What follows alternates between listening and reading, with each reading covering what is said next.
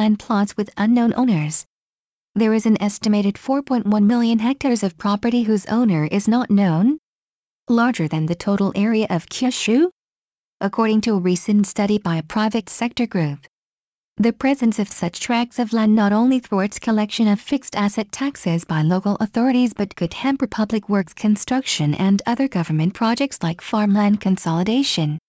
Measures need to be taken to reduce or prevent the anticipated increase in such land plots.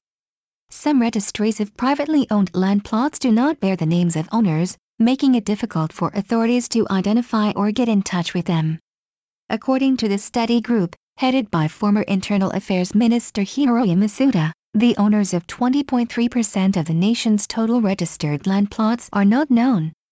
The ratio differs depending on the type of land: 14% for residential property, 18.5% for farmland and 25.7% for forested areas.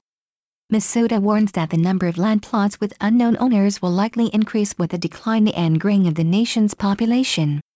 It is not legally required for private owners to register their land.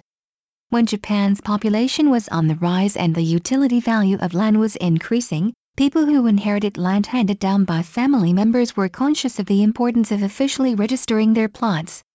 But in the post-war years, the mass exodus of workers from rural to urban areas led to a decline in the price and utility value of farmland and forested areas, a trend now exacerbated by the fall in the nation's population. People's attitude toward inheriting land has been changing. Some tracts are left deserted when their owners pass away, while some people who inherited such plots did not bother to register themselves as the new owners.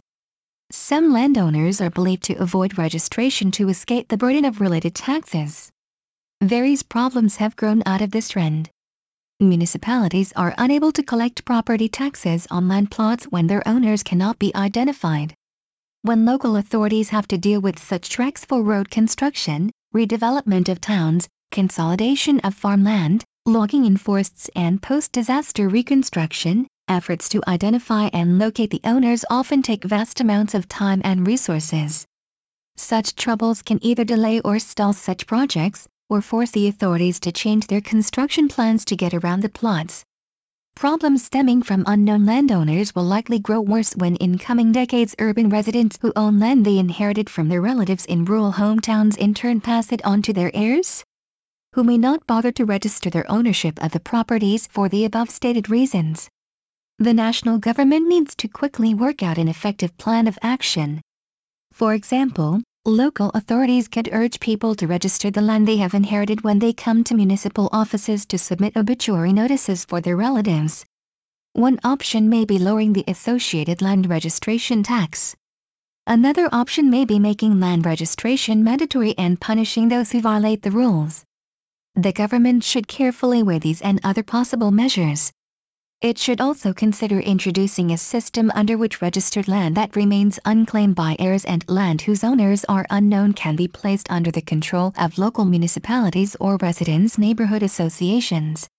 A special law enacted to cope with the growing problem of vacant houses allows municipalities to identify owners of such properties by using the records of property tax payments. Since some people pay taxes on the properties they have inherited even though they never bothered to register as the owner, a legal framework will be needed to allow other administrative organizations or different sections of municipal governments to look into the property tax records as they try to track down the unidentified landowners. It should also be remembered that there are ways to push through public projects even when owners of land plots to be affected are not known. In the reconstruction of areas devastated by the March 2011 Great East Japan earthquake and tsunami, court-appointed property custodians were given powers to engage in transactions involving plots needed for infrastructure and residential land development when owners of the plots or relatives who inherited them could not be located. Apart from land registration under the jurisdiction of the Justice Ministry, the Farm Ministry, the Forestry Agency and the Internal Affairs Ministry separately control information on land depending on the types of properties and the purpose of land use. Integrating such information for easier access will be important. The Japan Times, July 30.